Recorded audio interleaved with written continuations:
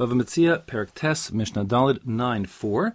Again, a Makabal Sadam Chavero, a person is agreeing to be a farmer. Here this is specifically Chakiros, meaning he's a tenant farmer who agreed ahead of time to pay, 10 bushels of wheat. And this guy, Velo Ratel and Nakesh, after the harvest is done, he doesn't want to go and pull up the weeds that have grown in the field after he harvested the wheat there.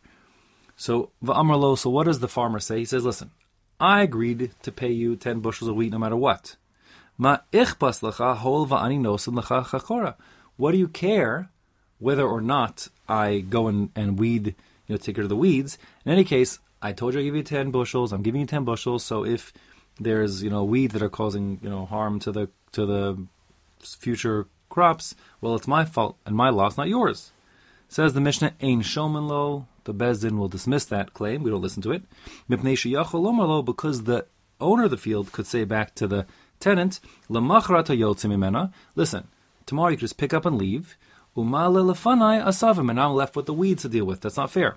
So the point is, since I'm expecting you to do it because that seems like the reasonable thing to do, so you have to do it. I'm saying the reasonable thing to do because it has to be a situation in which the minhag is not clearly defined. And the Mishnah is saying if there's no clearly defined minhag whether or not the tenant has to weed, so the Mishnah is saying, well, the reasonable thing to do is to make him weed because otherwise it'll be bad news in the long term. If there would be a clear precedent, meaning if clearly the custom is for them to weed, the Mishnah would not be need to say anything because that would be clear. And similarly, if for whatever reason there's, let's say, a minhag not to weed, let's say they don't weed it, they just wait till the next plowing season and they do plow the field at that point and let the weeds get turned up at that point, uprooted at that point.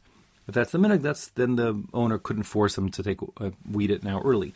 But the point is, if there's no clear minhag, so then the Mishnah is saying the owner has a right to demand good husbandry on the field and to weed it after the harvest is done.